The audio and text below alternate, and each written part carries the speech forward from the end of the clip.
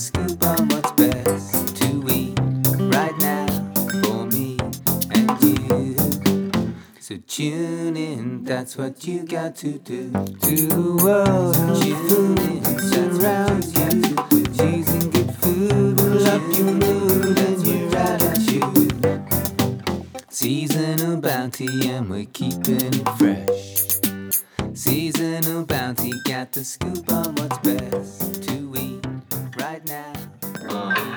Hello, it's a bit after lunch on a Saturday, and this is Cameron Davies, host of Seasonal Bounty.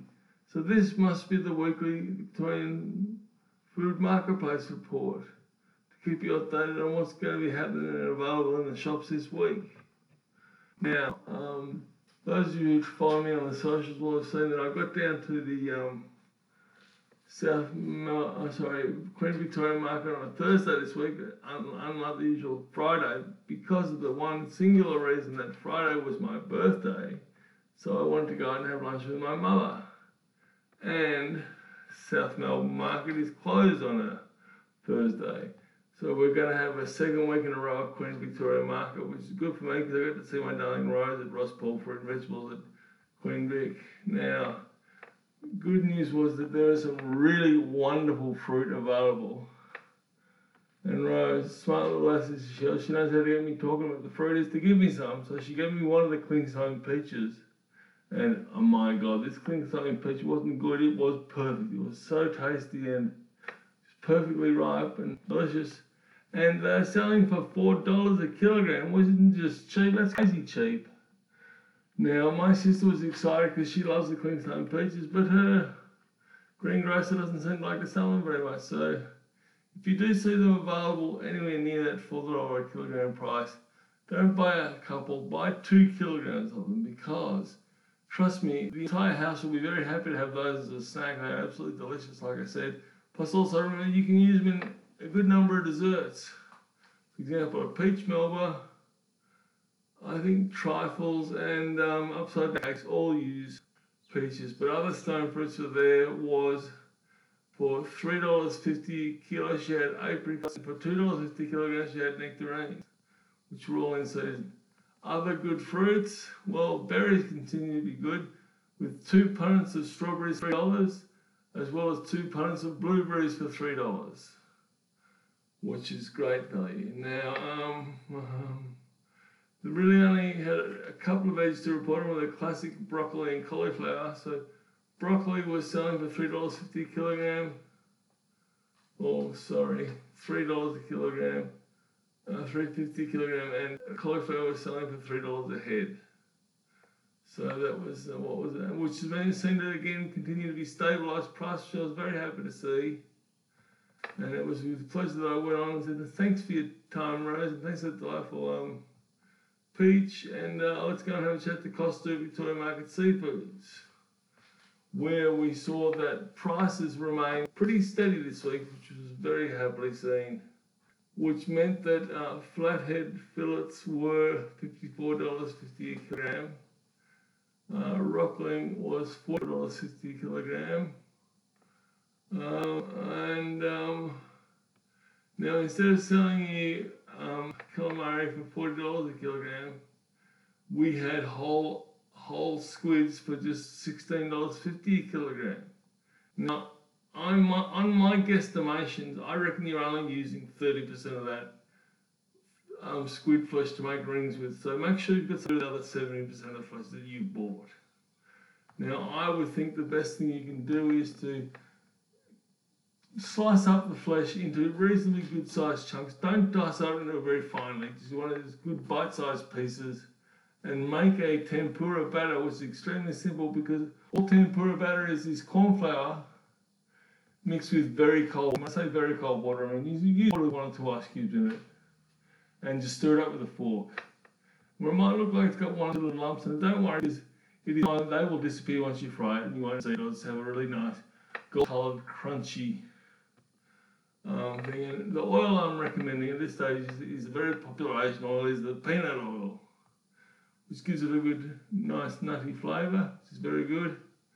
Another thing to look at when you're down the oil aisle is to look at or in the Asian aisle, you see if you can get some chili oil, because this works really well as a serving with or as a ingredient of curries. And that is the best way to serve with calamari is to have a small little cup or a service dish of Worcestershire sauce or soy sauce, and then put a bit of the chili oil on the top, and because it's oil, it will stay separate and float on top, meaning that every time you dip something into it, it will touch on the chili oil but also get the Worcestershire or the soy sauce.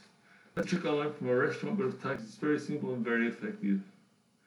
Now, the thing is, you do have to, I have been looking around at different chili oils because there's a number of them available.